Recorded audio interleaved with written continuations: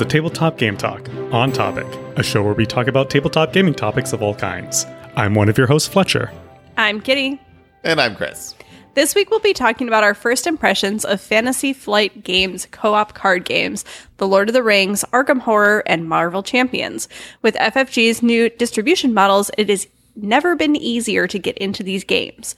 But is it worth the effort? But first, as always, a thank you to our Patreon friends of the show, Adam Harrison, Miles Clark, Sahara Wentworth, and The Gift of Games in Grayslake, Illinois. And a huge thank you to all of our other patrons as well.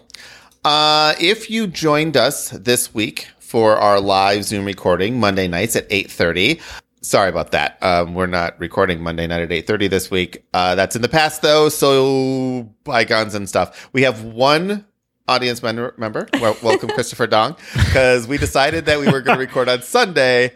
Stop after bragging, last Chris. week's show. Yes.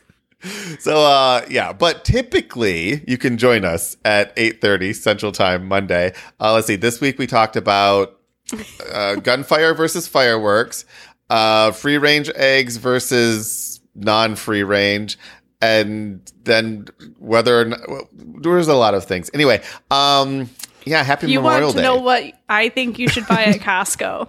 Join our live audience. It really is riveting. But yeah, Kitty's so it's Costco the reason list. Next week.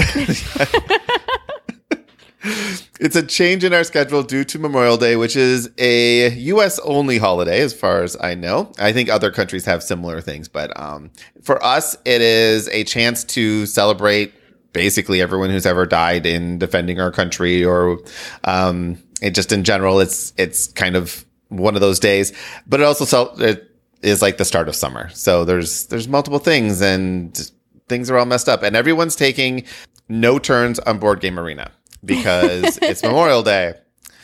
Although I do blame John for most of the games I'm waiting on air. I know. Hey, I've been doing a lot better. You've been doing great. Yeah. I got a lot of text messages on Friday from Chris that were just wine glasses and houses and sad faces. The please take your turn. It's just an entire emoji conversation of guilt. We were making really good progress on viticulture and Welcome To, and now both of those are hung up on John. So hopefully John's fine and just went away for Memorial Day for his family. I'm sure he's just hanging out with his family. Yeah. But that's what I'm assuming has happened. So I've gone through withdrawal a little bit on BGA. I Twitch a little bit. I've been playing some Draftosaurus, which is an interesting little roll and write dinosaur placement game. And just when I thought it was over, there was a second round. I'm like, but I won the first round, and now there's a second round. So there's that. But yeah, so that's what I've been up to. What have you guys been up to? Spencer's in the our old neck of the woods tonight or today and tomorrow, so overnight tonight. So this is my first and by night. Neck of the woods, you mean these cement my woods area? with all the Chicago buildings. Yeah, he's going to be in your area tomorrow. You should hit him up for lunch or something. I'm not sure. He might have plans with his friends to eat at a Brazilian steakhouse, now that I remember. But Also, Spencer and Fletcher can't be in the same place. That destroys my ability to change things. So it's just me and the kids and the dog alone with the ghosts, as Christopher so kindly pointed out. And I've been watching the new season of Stranger Things, which has been great for living in the new house. Once it's been a while and everyone has caught up on that show, I can talk more about that. But for now, just yay! No, you'll be getting a glimpse into your life. I realized I didn't have a key for our front door, and I couldn't lock it for a while. And then I was like, I had to rummage around in the office, but I found a key. The doors are locked. Obviously, you don't need that to will lock your keep the front ghosts door. out. It makes me feel better. Just I've got the ghosts locked in here with me now. They are there to protect you. Have you watched the sitcom Ghosts? No, there's a sitcom called Ghosts. Yeah, basically the premise is this couple moves into this house, and then she has a near-death experience, and then she wakes up and she can see all the ghosts in the house and stuff. I've only watched one episode because they did an episode where the ghosts were playing D&D, with the living boyfriend or husband. I'm not 100% sure. I haven't watched it, and she was like the go-between between the ghosts and the boyfriend, even though she didn't like I was like, I don't want to play D&D. It's like, yeah, but the ghosts do and I do, and we're going to do it, and you're going to anyway. So I watched that. It's a sitcom, and I haven't been into sitcoms for a long time, but yeah, the D&D one's worth watching. All right. Yeah, just saying. Noted. Ghosts are friendly. So Fletcher, you're the reason that we changed our day. What are you up to? My fault? Yeah. So tomorrow, Monday, Memorial Day, I have tickets to a doubleheader at Wrigley Field to watch the Cubs play. So I probably will not be done watching the game by the time we normally record. So we're recording today on Sunday. And even if you were, you will have drank in so much warm beer that we would have to do a drinking games episode to make it all work. Maybe we do that anyway. Yeah, but the beer that you get there is just, your normal like Bud Light. It doesn't. I thought they had do old anything. style there. That's their whole thing. Yeah. Whatever they have. I mean, I think they offer some, higher alcohol beers. Yeah, you can get Bud Light Lime too. But see, the thing is, you don't want to drink a heavy beer, especially in the sun watching a baseball game, especially if you're going to go to 2 baseball games. Otherwise, you're not going to be feeling great, and you're not even going to remember what happened. So, water and near beer. It's baseball. Nothing happens. Oh Spoiler alert. Oh, good times. Yeah. Yeah, we are tomorrow. There's a parade in the morning that I told Cindy, I'm like, there's a really good chance that I'm not going to want to get up for that. She's like, okay, I can just walk them down. And it's really just down the street from us. I'm like, okay, that's good. I'll sleep in. But we took him to the parking lot carnivals in one of our malls. And so we went on a few rides there. It's one of those things where when you have kids, do you hate your children? They become more interesting than, oh, wait, how much am I spending I literally spent $5, which doesn't sound like a lot of money, but it was $5 so he could go down a slide once. See, this is when you tell them that they went to Disneyland or they went to Disney World already, and they had a bunch of fun. I don't know. Yeah. Yep. But I got myself a corn dog, and I was happy about that because I like corn dogs. And there was a few other rides that he went on that he really enjoyed. I'm like, okay, those were fine. But yeah, so we did that. We spent this morning. He still has all his fingers and toes.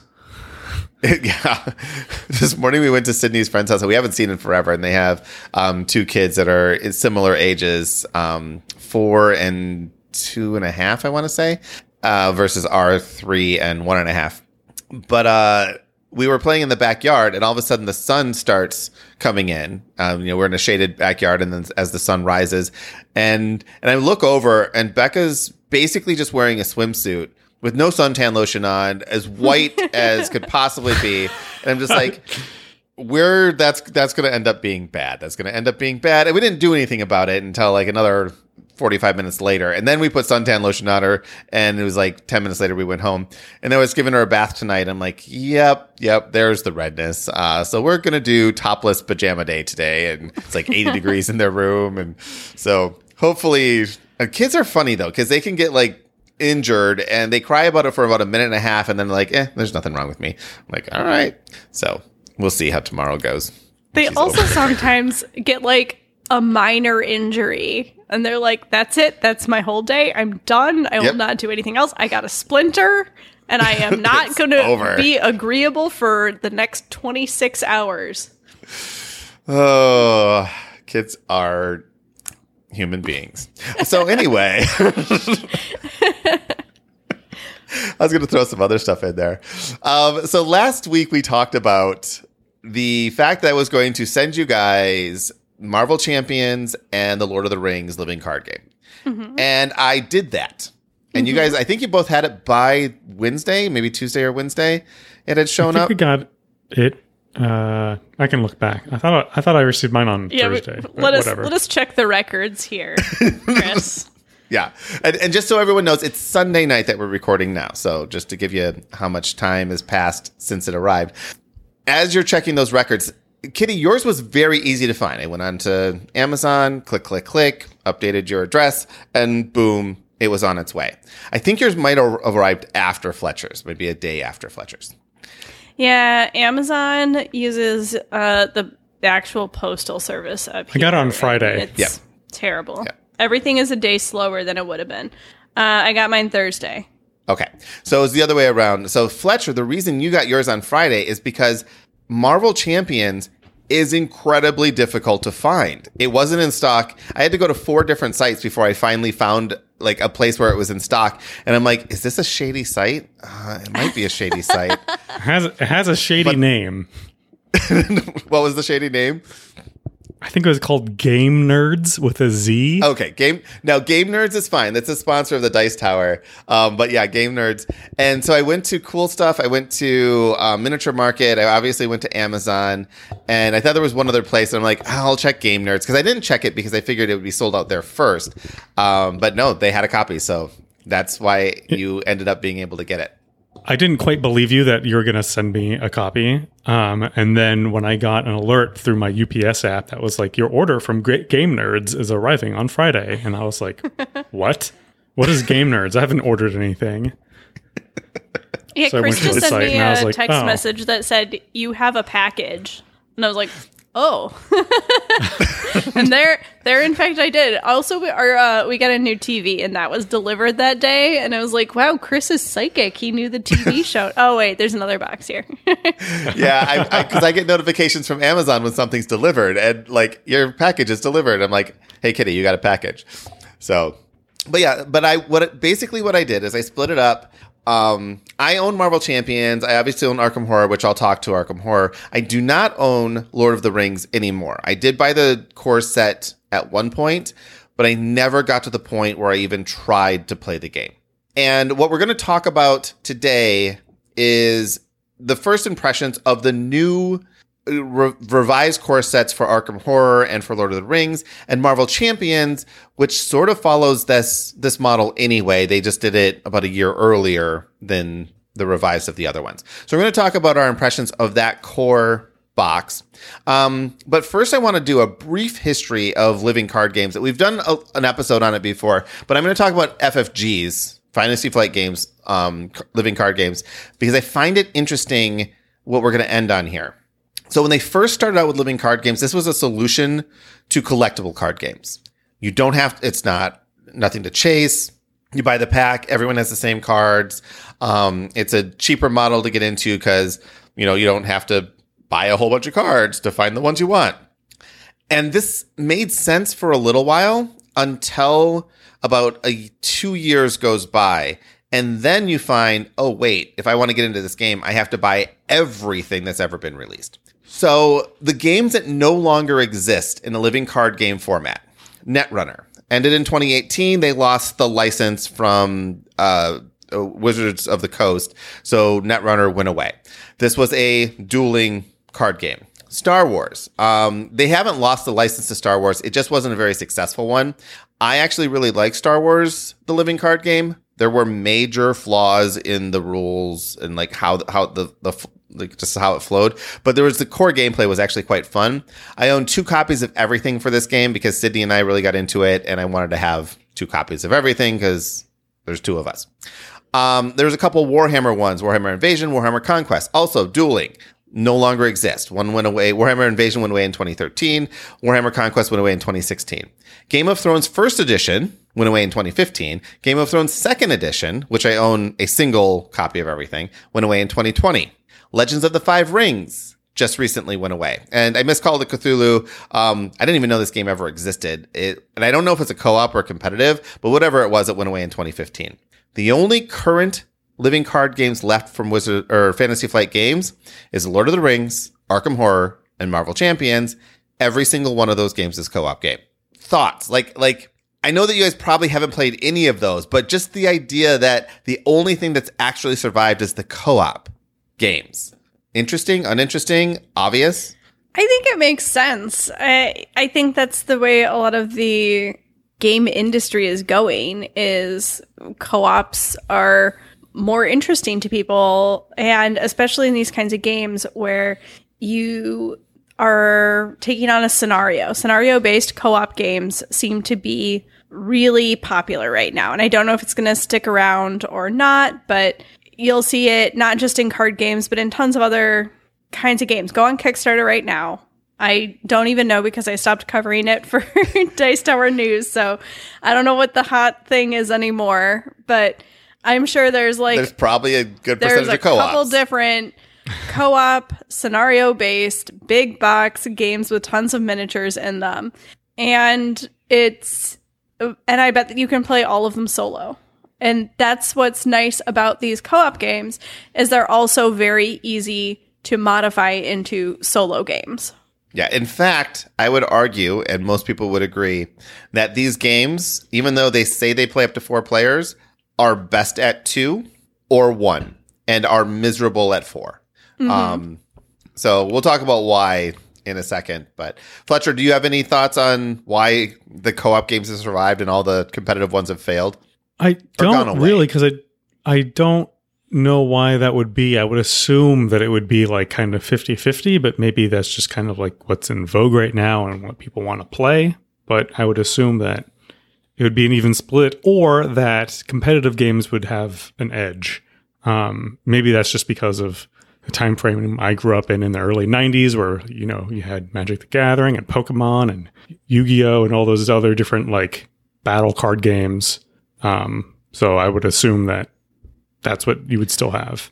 One possibility is if you're in a competitive game, and say the Game of Thrones card game, which made its run. It has a ton of expansions. It was well received. People typically liked it. It was when Game of Thrones was hot on HBO, even before the last episode of the last season.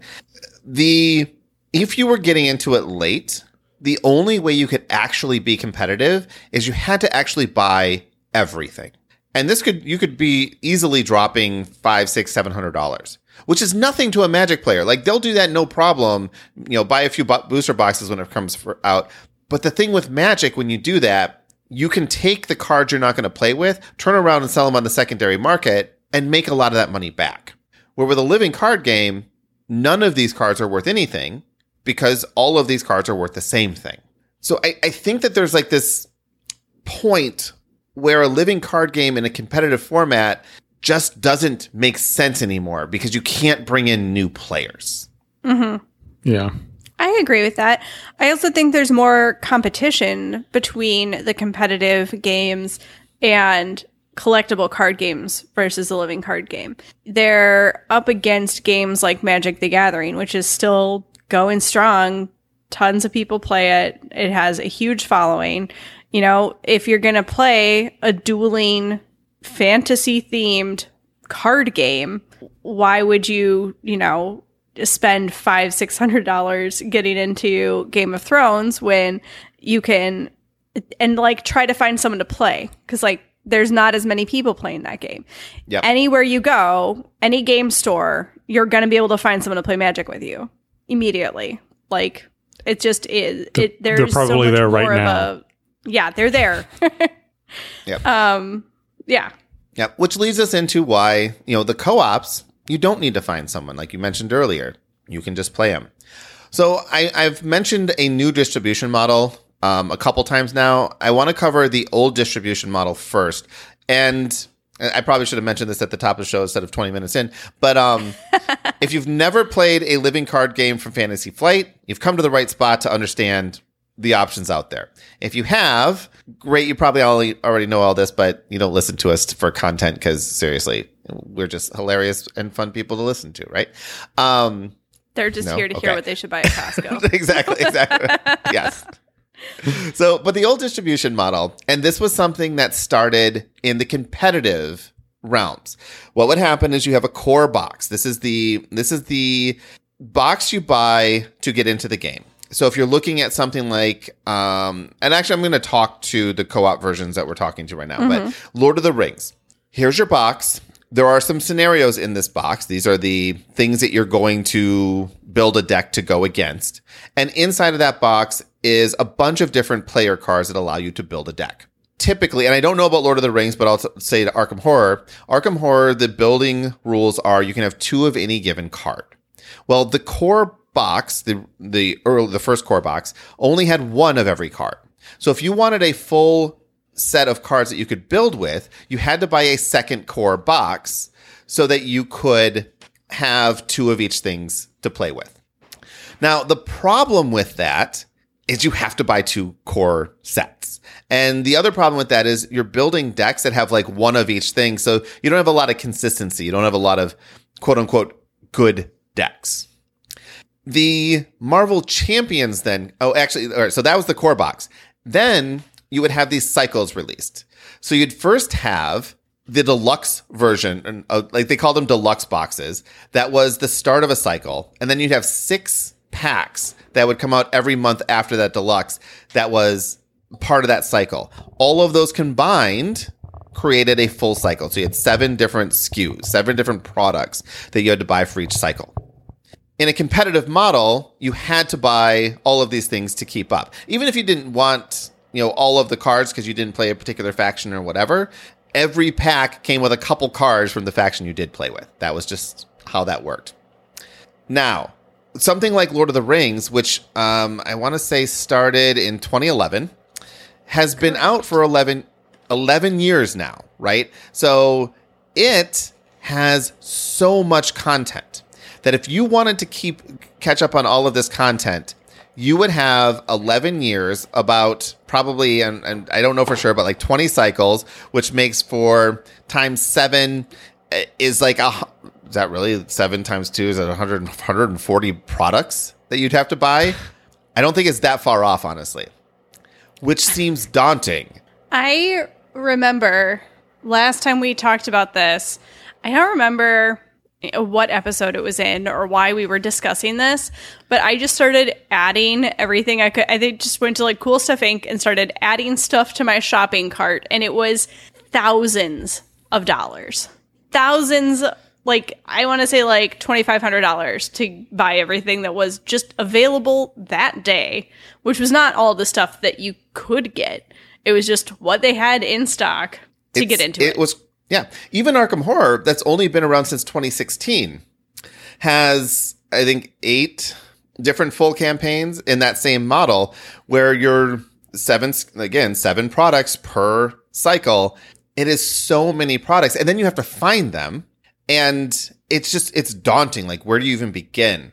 So, not to mention like standalone scenarios and all of these other things. So then Marvel Champions comes along.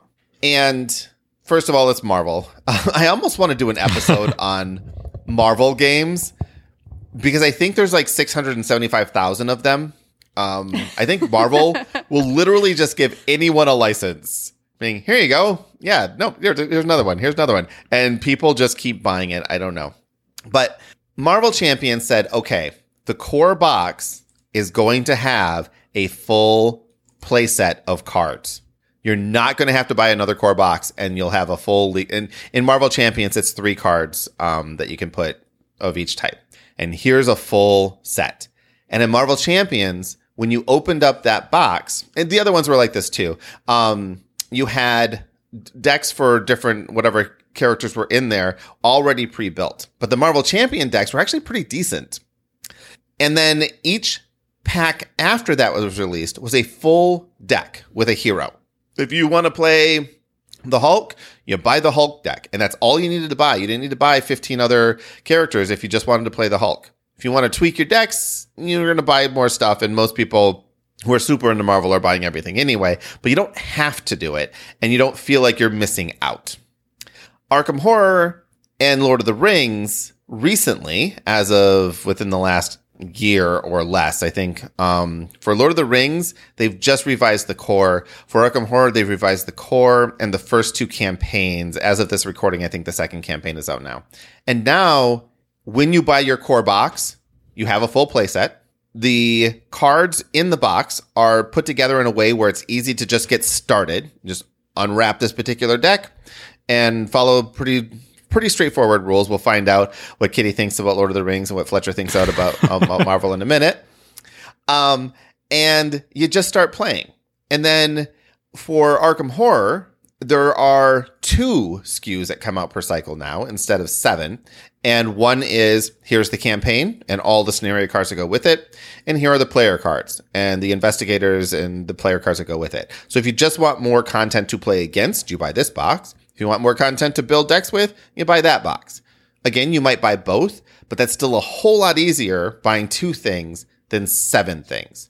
And so that's where we're at with the current distribution models. And the reason I say it's easier now to get into this than any other time, because I would recommend, I love Arkham Horror. It's, again, top 5 games of all time for me.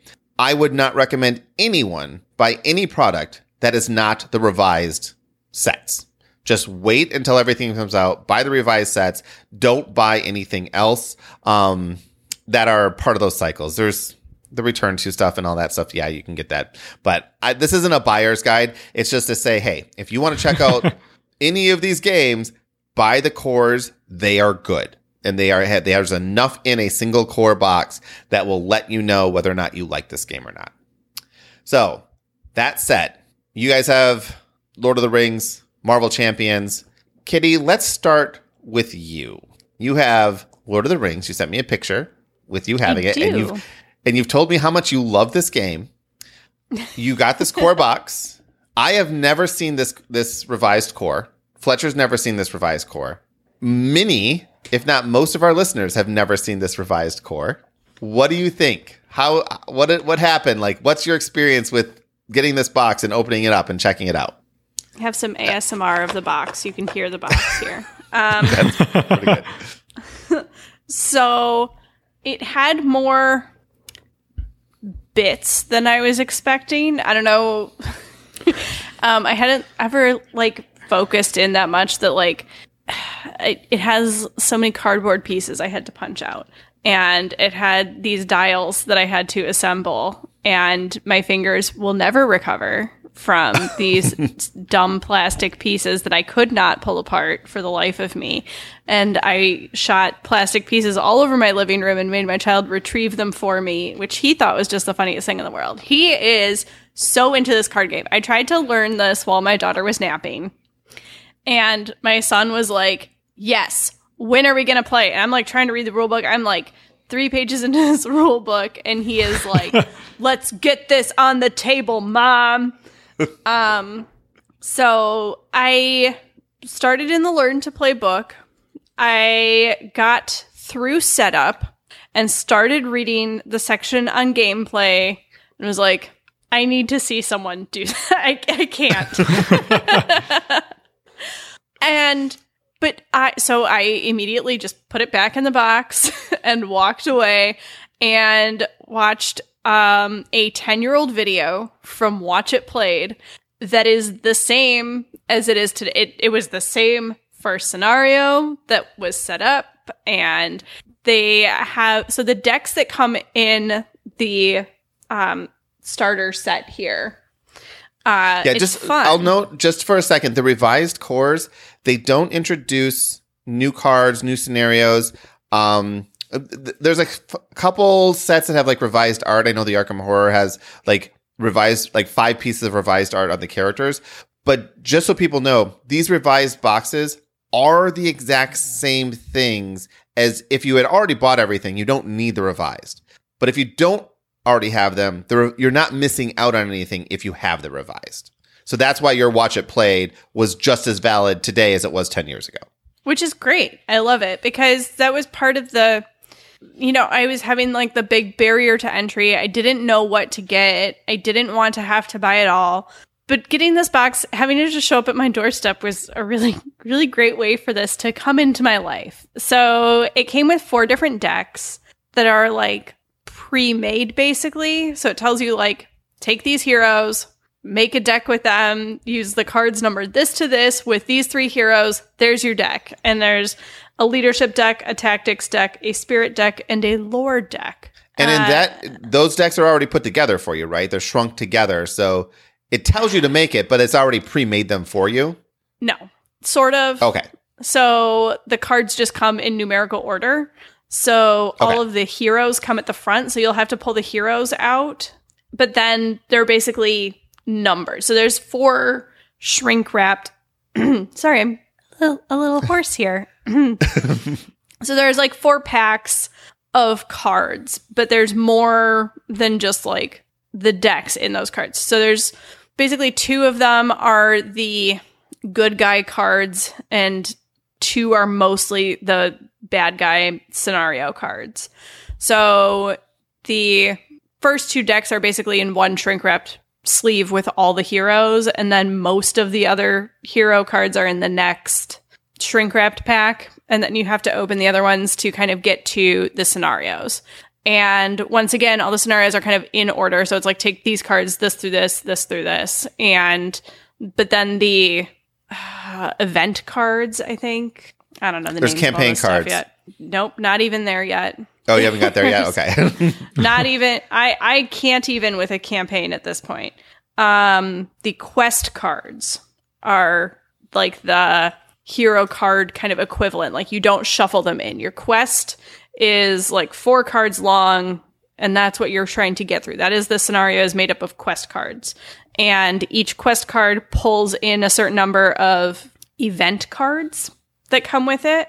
So you basically, when you're playing, you have your heroes that are always out. You have 3 cards that are your heroes. So this is going to be Aragon, Theodred, and Gloin are the leadership deck. And that's how it comes, is it's just leadership, and all of the cards associated with them are leadership. And the way the game kind of works is you have to, when you're playing a card from your hand, you can only pay with the resources from the matching kind of hero type. Yep. So when you're playing a leadership deck, all of the cards are leadership. You can pay with whatever resources you have. But if you want to, you can mix and match. The only rules for deck building are it is 3 of a card. You have to have 50 cards, and you can't have 3 of any given title. And you have to have more than 3. You can't have more than 3. And you have to play 3 unique heroes. And if you're playing with other people, you can't all play the same heroes. You have to play unique heroes for each multiplayer game type thing. So that's it. So you can mix and match them, but you have to know that one of your heroes has the symbol that you can pay their resources to play the card.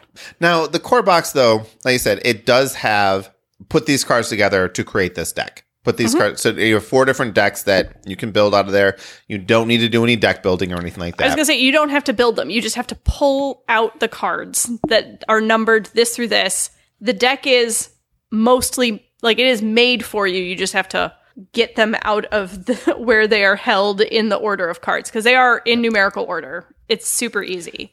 Now, the storage is the box, and this was a big thing with, the earlier versions of this too, is the box wasn't very good at storing cards. Is this box a storage solution as well? And I'm looking at it, you're showing it on the camera, but... So currently, it has the 2 decks with a bunch of cardboard so that they're sitting, I don't know, not flat. The way you would think they would go, flat. They're sitting flat in a nest of cardboard. But if you take all this cardboard out and stand them up, there's a lot of room for more cards in here. Yeah. And so the boxes, the new revised boxes are a storage solution for it. And that's the same for Arkham Horror. It's also the same for Marvel Champions, which we'll get to in a second. So you have not played an actual game of this yet, right? I set up a game and I took the first half of one turn. Okay. That's it. That's as far as I got. And then I watched a whole series of video. I didn't just watch, like how to play. I watched a whole watch it played. I think it was like 13 videos long. That's a lot of videos. So my they're question 10 years to old, you, so they're only like 10 minutes long each, because that was the attention span people on YouTube have. Oh, yeah, that was the algorithm back then. Yeah. So is the game, and this goes to 2 things. Number 1, I'm going to ask 2 questions. 1, the core box, and you didn't pay for it, and I actually have no idea. I don't remember how much it was, but it's board game price, right? It didn't seem crazy high. It wasn't crazy cheap, but it was board game price. Is the core box, opening it up, do you feel like, hey, this is a substantial game, and like this is something that I like? And B, are you driven with your love of Lord of the Rings and your love of board games? Are you driven to actually play this game? Or are you still to the point where it's like, there's just too much here. I'm too overwhelmed. Like it doesn't seem worth the effort. I am 100% going to play this game because honestly, after watching it played and seeing how it goes, it's not that difficult. It's hard to describe in words in a book how to do certain things that when you see someone do them, you're just like, oh, okay, that's how it goes. Like, that's what that means. And having read through the rules and then watched it played, I am so excited to get this out. Like, if we were not recording this podcast right now, I would be playing this game right now. Like, well, I'm excited to hear that. And I'm so curious now. I kind of want to go back and look at Arkham Horror again because and I feel like you handed me this game with the wrong attitude. This was so far back in our podcast. This was for our 2-player games Valentine's Day episode, the first year Arkham Horror. that we were. Yes. So I handed it to her and said, this game is too complicated for me. Figure it out. Be my Valentine? So, yes. So this was before. So Chris had bought the game, tried to play it, didn't even learn it, didn't like it, hadn't gotten into Cthulhu at all yet. He handed me this game and was like, you figure it out. I hated it. Spencer's going to hate this. I don't know. I don't get this at all. That was the attitude with which I was handed that game. And I also feel like Fantasy Flight hadn't really nailed down the so when I opened my box today, it had, this is where you start. Learn to play. This was on top. I opened it up. It was easy. That box, and I don't know if Chris had reorganized it or what it was, I picked up the rules, and the first thing it says is don't even read this. Don't start here. Go pick up the other book. I'm like, okay. So I go pick up the other book, and it's like, let's start with the lore. I can't. I'm done. I can't. My gosh. And then every YouTube video I tried to watch, there was no Watch It Played, which not yet. Rodney is. And you're talking about Arkham Horror now, but yeah. So Arkham Horror, there was no Watch It Played, and every video I watched started with deck building. You didn't get to just pick this up and go. And that was something that was really nice. And I was able to skip the setup video of Watch It Played because I had already read those. I felt good about my setup. And when I started watching the gameplay, the way he had set up his board was exactly how I had done it. The rule book was very clear on it, super easy. It was only the mechanics of how certain things worked. The language, I don't know if it was just to me or if it's, I don't know. But it was a little vague in certain ways. I wasn't sure if I could pay for certain things with certain kinds of stuff. And the whole, can you pay for a card with different heroes? Or does it have to be one hero pays for the whole card kind of stuff was very, it gets addressed later in the book. But if you're trying to just take a turn based on the rules as written on that one page, it was a little bit I can't figure this out quite right. And I could have slogged through it. I could have done it, but I had a 4-year-old in my lap. Yeah. He wanted to touch everything. And you have everything. resources. And I have resources. And so I sat down and my 4-year-old sat in my lap and he was a little under the weather today. So this was not typical behavior, but he sat and watched Rodney Smith play the Lord of the Rings card game for an hour with me. And he was like, what's he going to do now? Is he going to defeat that spider? And I was like, I don't know, bud. Let's find out. And it was great. It was very fun, relaxing afternoon. So I'm super excited to hear how your first couple games go. I will say for the Lord of the Rings, and we'll end it here, but the revised core is out. They will be releasing revised sets for some of the cycles. They are not going to release every Lord of the Rings cycle. There's just a ton of them. They're going to pick some that are the best performing, and they're going to release those early. They may eventually release all of them, depending on how the sales go, but so they've mentioned that they are going to release additional cycles for Lord of the Rings, but I think there's already one available for pre-order that I was seeing here. Yes. Yeah, not that I looked. Right, but all of the other cards, like I said, it's nothing new. It's just repackaging and it's a new product. So everything for Lord of the Rings is still valid. They're the identical cards. So you could go out and buy the traditional cycles, but I wouldn't. I would just say, okay, I'm going to play this. And then when the next, revised set comes out, I'll get that. And when the next revised set out, I'll get that. And it allows you to easily get back to kind of get into the game without feeling like I have to get everything. So, speaking and this of was having $56 looking at the Cool Stuff Inc. page currently. That's what it's which so is for a that very value, reasonable price for a board game. super reasonable price for all of the gameplay that I am seeing here. All right, Fletcher, let's talk about your experience. Marvel Champions shows up, surprised because you didn't think it was actually going to be there. You got it on Friday, which was 2 days ago. How did you approach this whole thing? Kind of similar in the way that Kitty did. So the first thing I did is I was like, okay, let's just see like how to play video, how to play Marvel Champions. Great. It's like an 8-minute video, how to play. I start watching that and I'm like, I have no idea like what they're doing here. Like they're going too fast. I don't understand what's happening. This is not, I have like no context of like what's happening. So I like halfway through the video, I stopped the video. I was like, all right, let's go to the instructions. Oh, they have a reference guide and your kind of like your first game book, like your tutorial book. Great. Read the tutorial book. And a lot of the same things that Kitty was saying, like it's hard to describe. Like there's some rules that make sense, but then there's some rules that are like, it's very difficult to describe like how the rule actually works without seeing it.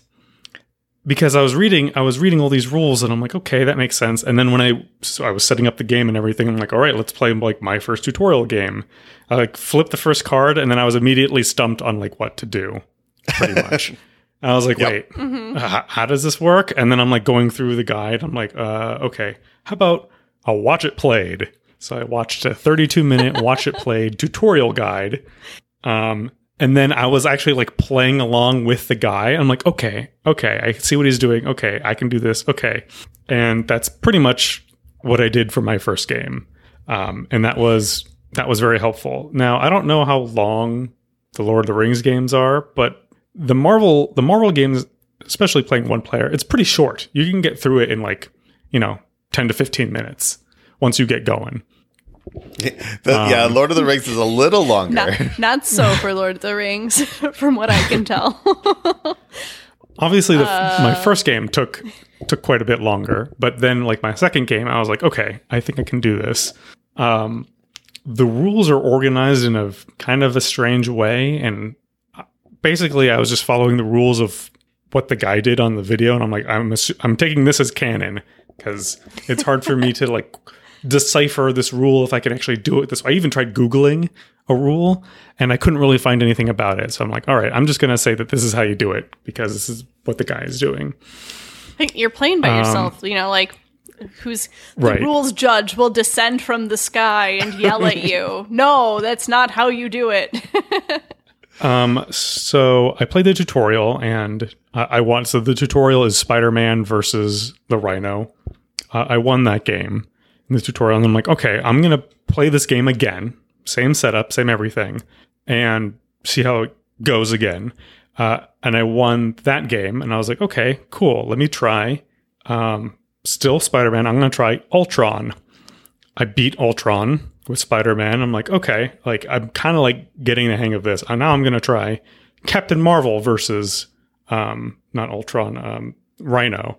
And then I beat that one. I think watching this guy play, he kind of gives you, he doesn't really tell you what to do, but he's just showing you what he's doing.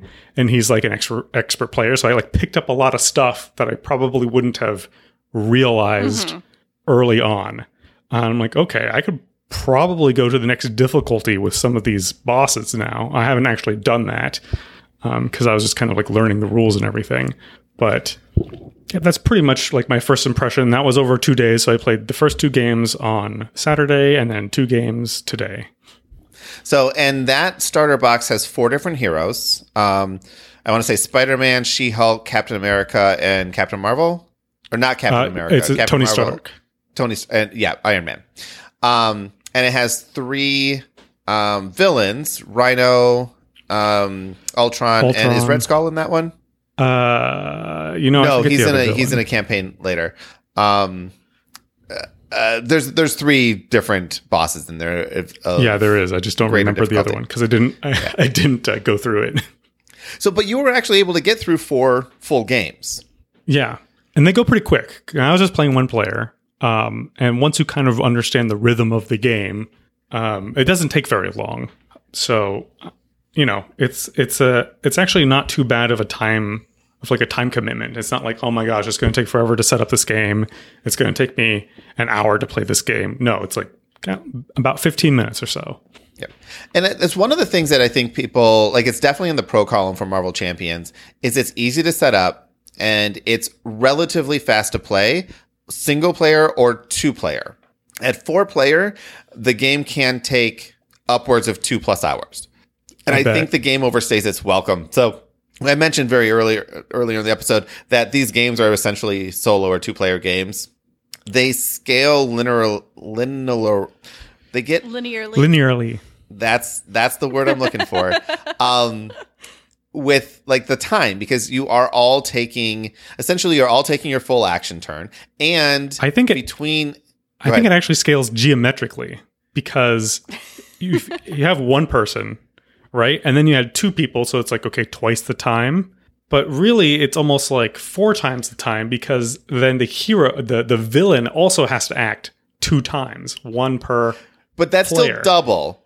That's still double. But I agree with you in that there's also now the communication and coordination aspect. The more players you put in, right? So that's double. But then when you get to 3 players, it's like having 6 people playing instead of just 3. Yeah, it gets really big really fast. You can go ahead and do it. And a couple days ago, we finished a 3-player Arkham Horror campaign. It's not a campaign, it was just a single scenario. It took us 3.5 hours to finish this scenario. None of us realized the time was going by.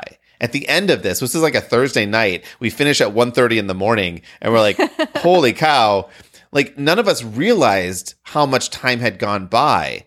And this was with the session 0. So I had Jen and Sydney build their decks, and then we played. How did that go? Was it a good idea?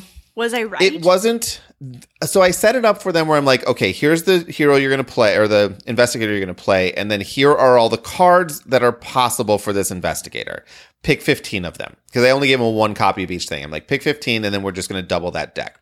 So they were able to build their deck in about 35 to 45 minutes. The decks weren't fantastic, but they were good enough to play, and then they knew their decks. But there was a really good baseline, because now it's like, okay, now we can just tweak these decks a little bit. And I did go through it. I'm like, okay, maybe not this one and this one. Let's put this card in instead, because it'll do this. But for the most part, it actually worked out pretty well. And they were both very adverse to building decks in the beginning at all. And at the end of it, it's like, okay, that wasn't as bad as I thought. I still rather play the game than build decks, but I'm like, yeah, that makes sense. So speaking of deck building though, Fletcher, let's talk about deck building with Marvel Champions. Did you get to those rules? I didn't actually do any of like the custom deck building. I just tried the different heroes with like their default standard kind of deck. Okay. So the deck building rules in Marvel Champions go a little like, when you're talking about Lord of the Rings, the deck building rules are no more than 3 of any card. In Marvel Champions, it's also no more than 3 of any card, but you're going to pick a hero, and that hero comes with 15 cards. You're then going to pick an aspect, and I think there's aggression, leadership, protection, and something else. They're just 4 different colors. Once you pick that aspect, you can take any cards from that aspect and put them into your deck. Up to 3 of any particular card. And then all these games have like neutral cards that you can just always include. The deck building, because of that, just kind of like pick a hero, pick an aspect, and put them together. The deck building is pretty straightforward. It's easy enough, but now there's so many cards out there that if you pick the aggression aspect, you could have a ton of cards. We'll get into like why that doesn't matter as much for Marvel Champion in a second, but there's still a lot of options.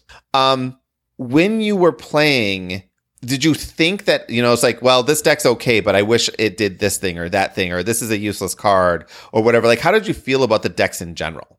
There were a couple of things where it's like, yeah, I never needed to use this card.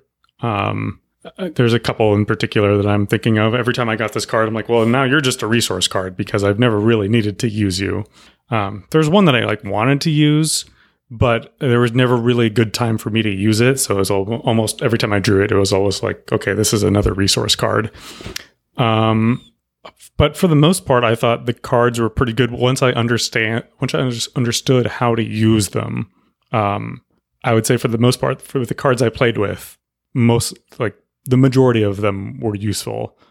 I could see if I was a newer player and I didn't actually like watch that, how to like let's play video, the how to win videos, like a guy, right? Guy showing you like all the master moves and everything. Like I definitely probably would have used a few of those cards or something because he kind of threw in some strategies along the way. One thing I did kind of kept fouling me up, I guess, is that the hero card is kind of overloaded in terms of state that I can be in. And I found myself having trouble remembering what I had done and what I could do with the card. Because normally, at least when I was playing Magic and a lot of stuff, you have like a normal state and then you have like a used state. So you like tap the card, you like turn it sideways. Like, okay, I've used this card. There is that state on your hero card, but it can also be, there's two sides of the hero card. You have your alter ego, which, Peter Parker, or you have Spider-Man. And the card can be flipped upside down, and you can do that once per round. You can flip it from Peter Parker to Spider-Man. Flipped over, not upside down. Yeah. Yeah. You're flipping it over, but it's a two-sided card. Yep. And then there's also like a special ability on each side that you can use. And some are for Spider-Man, it's like an interrupt. So like when an enemy does something, you get something. For Peter Parker, it's kind of like a free action that you can use once. And I found myself trying to track like, okay, did I use this action yet? I forget. Wait, did I do this? Did I need to tap the card? Did I flip it over already? Oh, I should put a token here to remind myself that I used this thing. Oh, I flipped it over. I guess I did need to remove the token because I can't flip it back, but I need to put a token here to remind myself that I flipped it over, and I can't flip it back.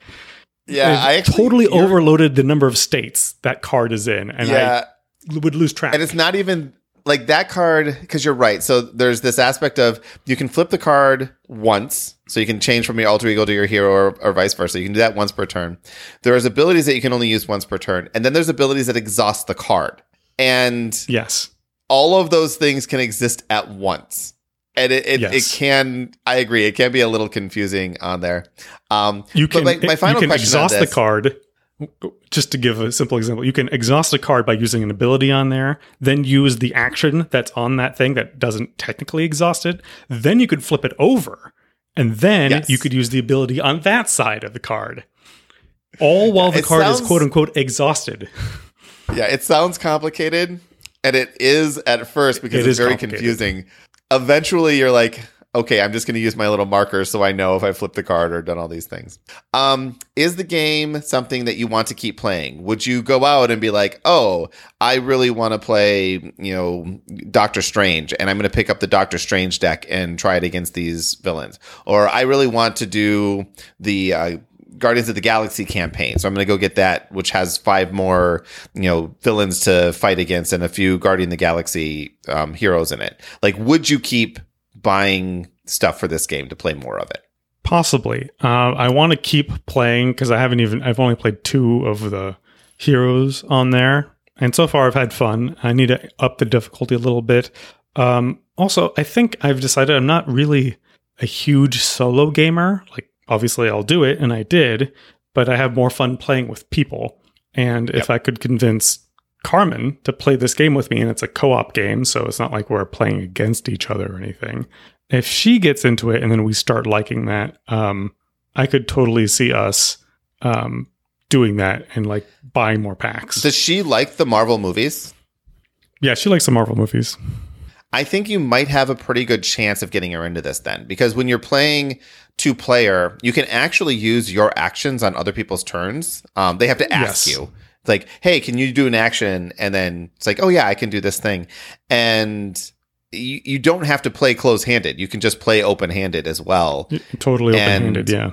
Yep. So I think she might actually not be completely put off by it because you are working together and because you are going against a particular thing together and trying to figure out how it is. You still are probably going to build the decks and make sure that, she's not going to do that part most likely, but I think she'd actually have fun playing the game because it is pretty straightforward.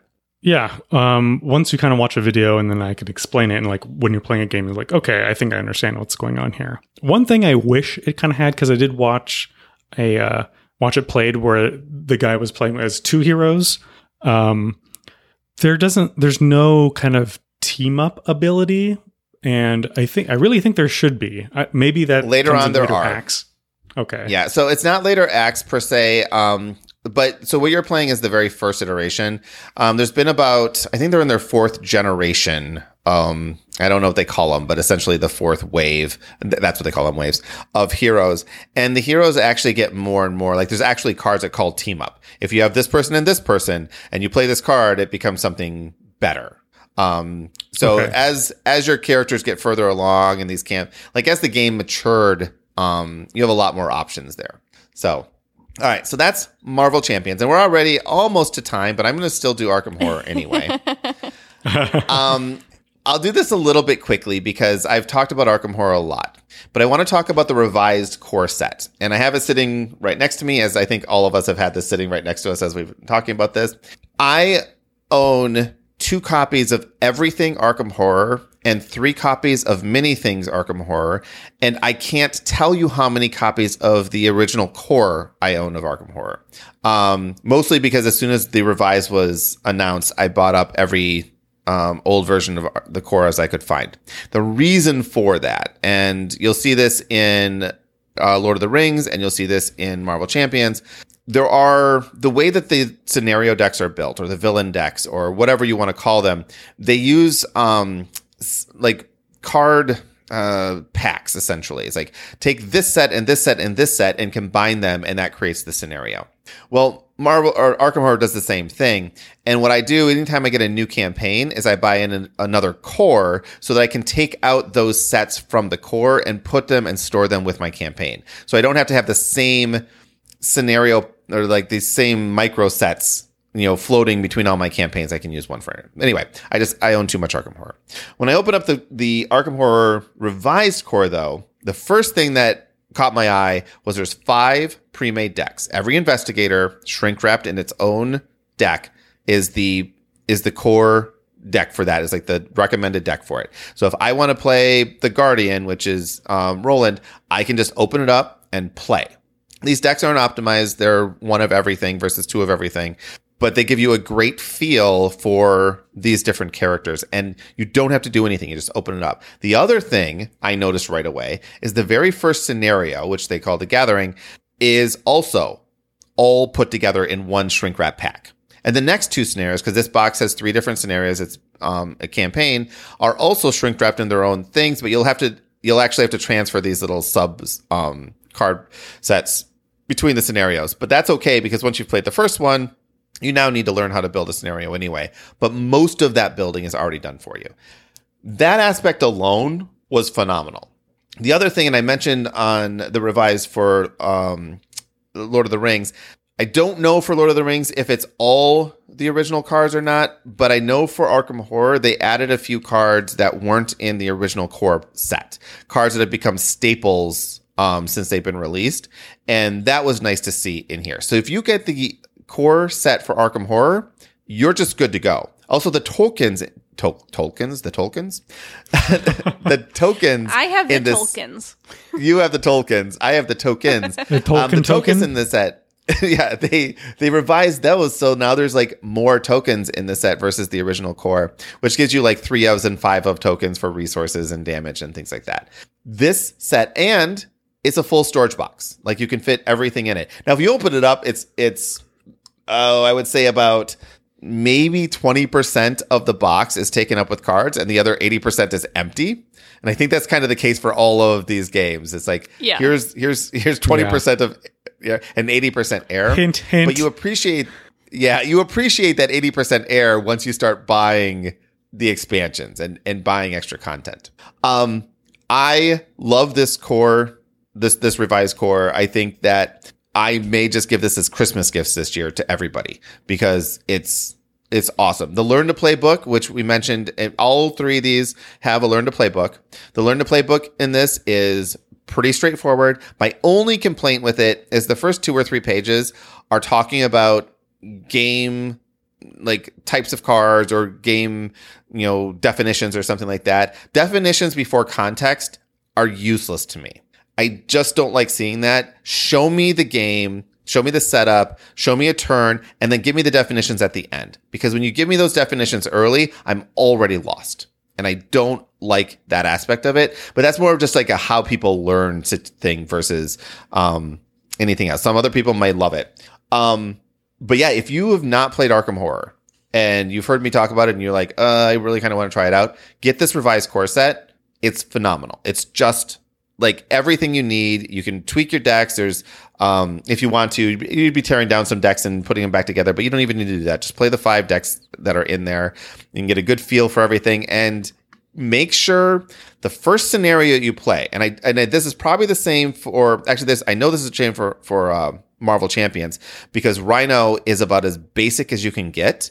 And once you've learned to play the game, you'll probably never play Rhino again. Like he's that just straightforward. Lord of the Rings, I'm guessing, is going to be very similar. And The Gathering, which is the first set here, is so much on rails. This is teaching you how to play the game. If you get the Return to the Gather, or Return to Night of the Zealot, which is what the first box's campaign is called, that actually makes that first scenario something that's real.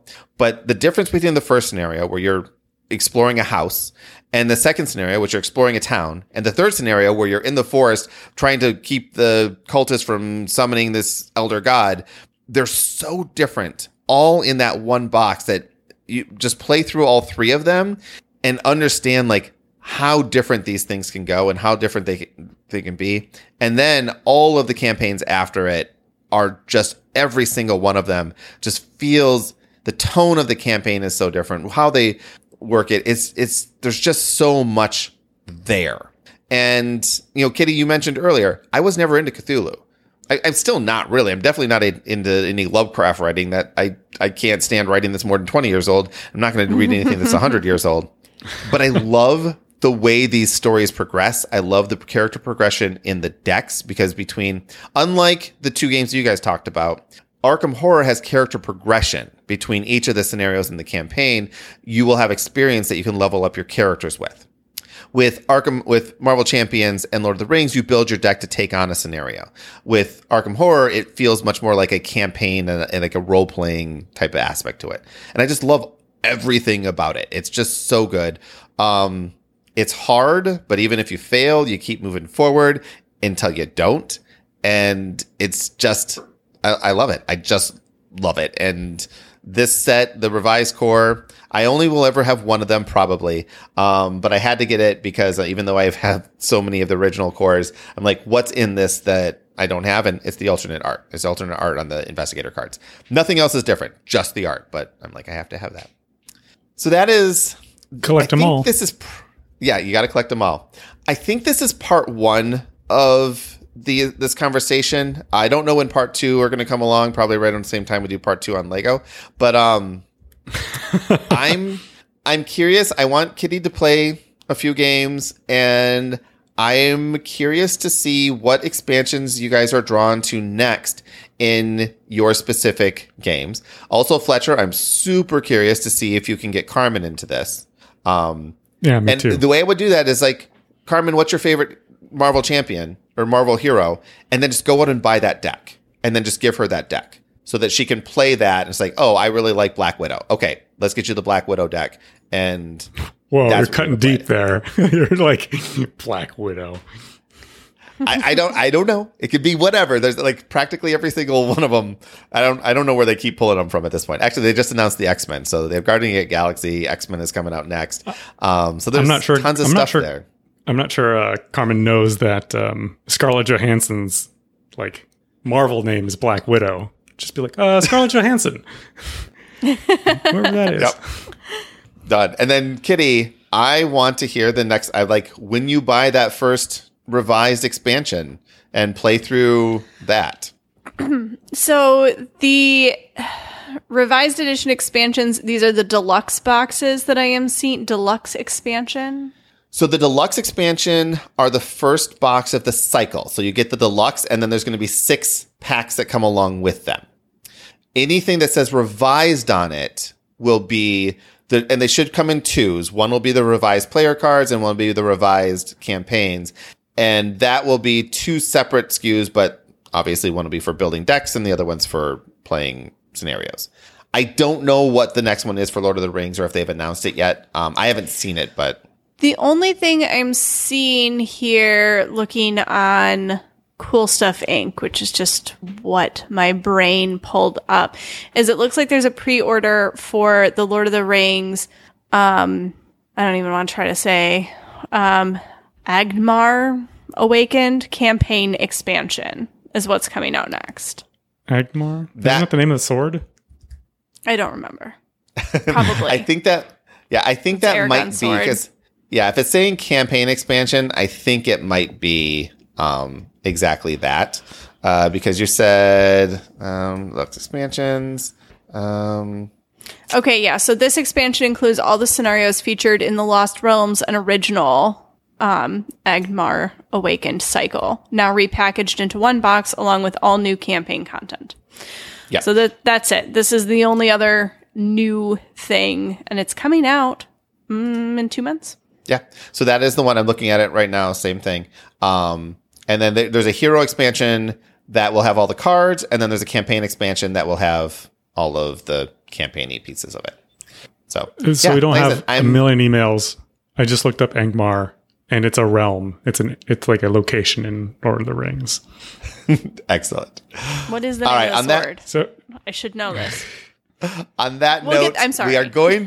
No, we're ending this episode. We're going to revisit this again when you guys actually have this in hand and you've played a few more games, probably in a few weeks. So on that note, Kitty, Fletcher, take us out.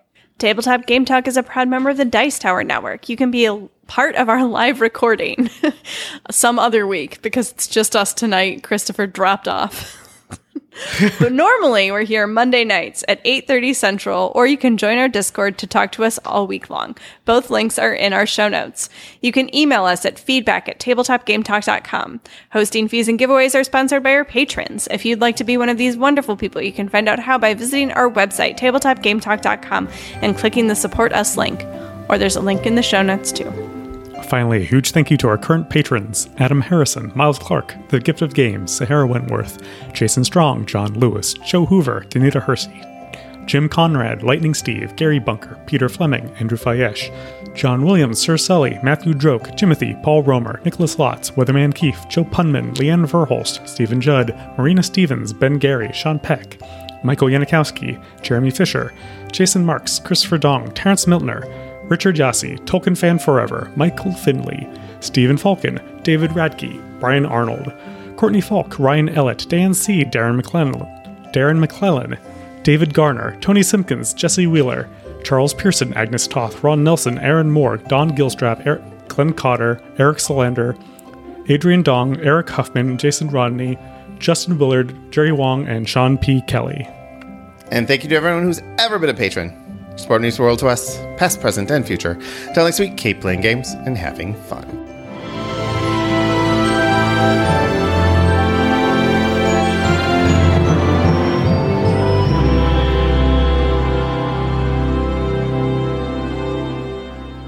So, Kitty, are you actually going to play this game?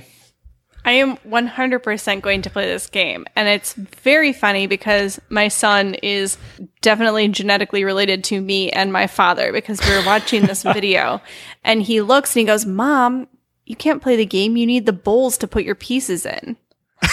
He's already encouraging me to buy accessories to go with this game. I've taught him well. Oh, I love it.